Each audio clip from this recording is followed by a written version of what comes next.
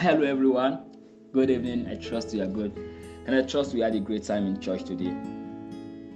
Wow, I really am excited about how that God is doing. And when I look back, I remember that just a few weeks ago we said Happy New Year, and it kind of looked like yesterday to me, not more like 2 weeks, but it is what it is. And I welcome you to Zoe Part Living on the 17th of January 2020. Really, I'm pumped up at all that God is doing, all that God will do, and all that God has started doing in the year.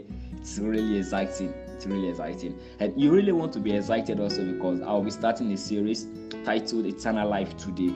Wow, believe me, it's good. It's such going to be a beautiful time. So it's going to be a 4 teaching podcast.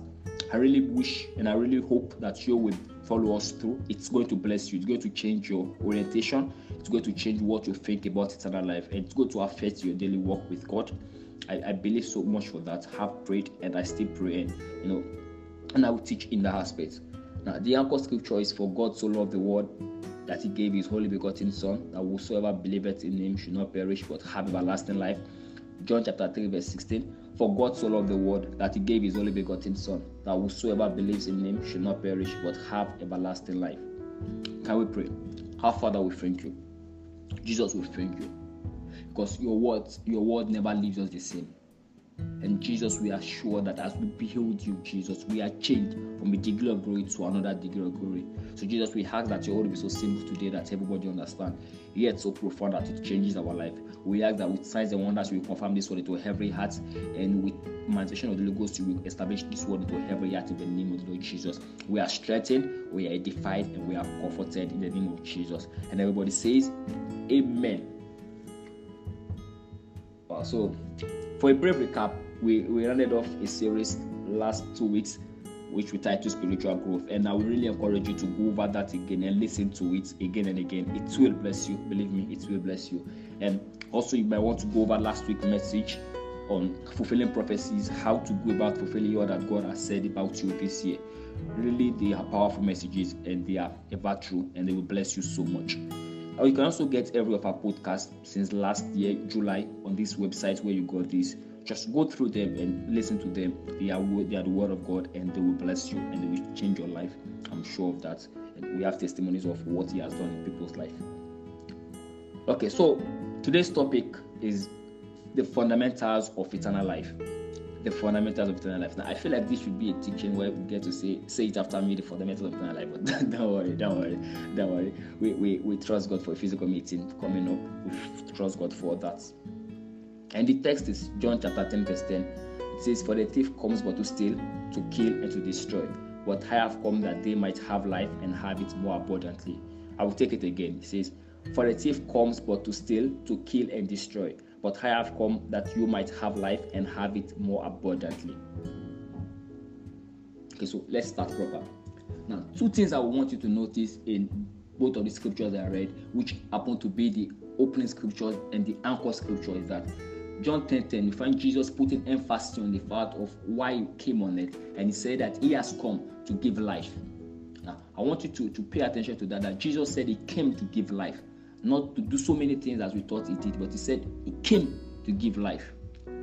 John chapter 3 verse 16 says, for God so loved the world that he gave his only begotten Son. And at the back of the giving, and the reason why God was giving Jesus was so that people should not perish, but that should have everlasting life. So I felt like you could go to heaven and go ask God that when he was about to give Jesus, that God, why are you sending your Son into the world? And he would have said to you that I want them to have eternal life.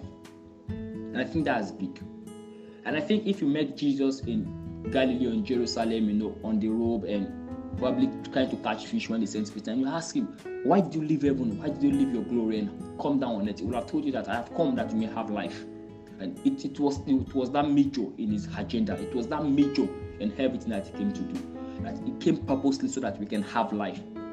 He came to do that. And I think you want to put emphasis where God puts emphasis. So what is life? Because believe me sincerely, Jesus was speaking to people that could breathe. Those people were breathing, and Jesus was saying to them that he has come to give them life. So the first question that comes to your mind literally is the fact that, are those people dead?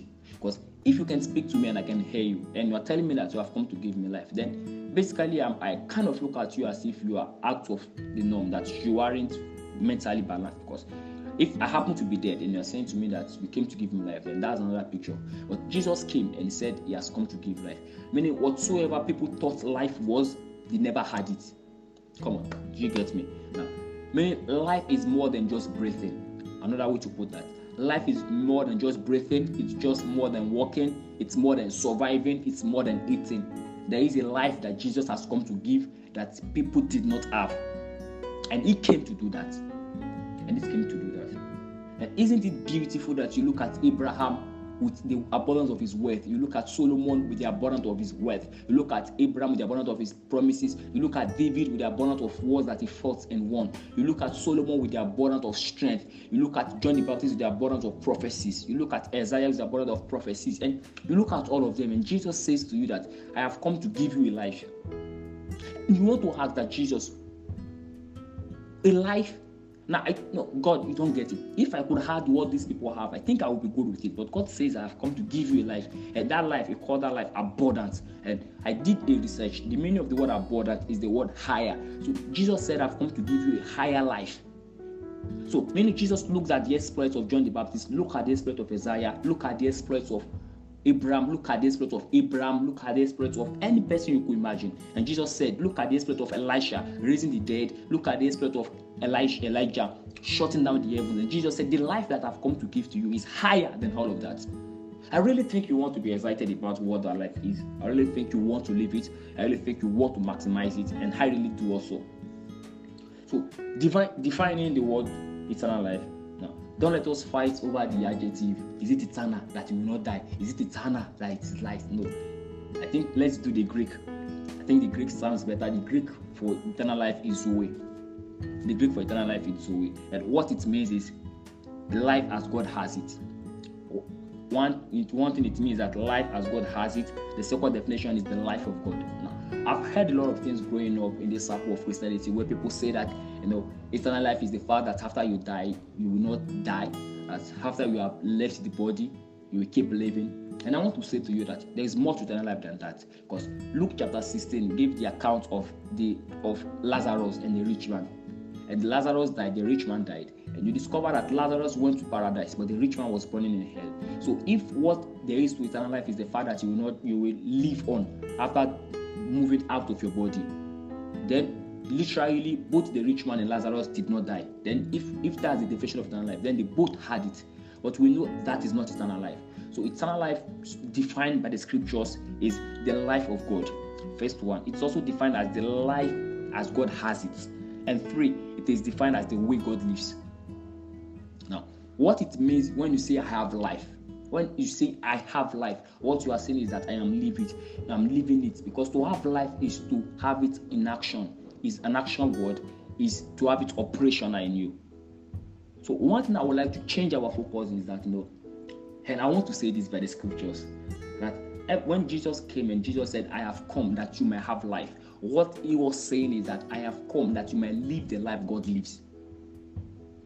I will say it again. Now remember that we define eternal life as the life as God has it. Eternal life is the very life of God. The very life of God.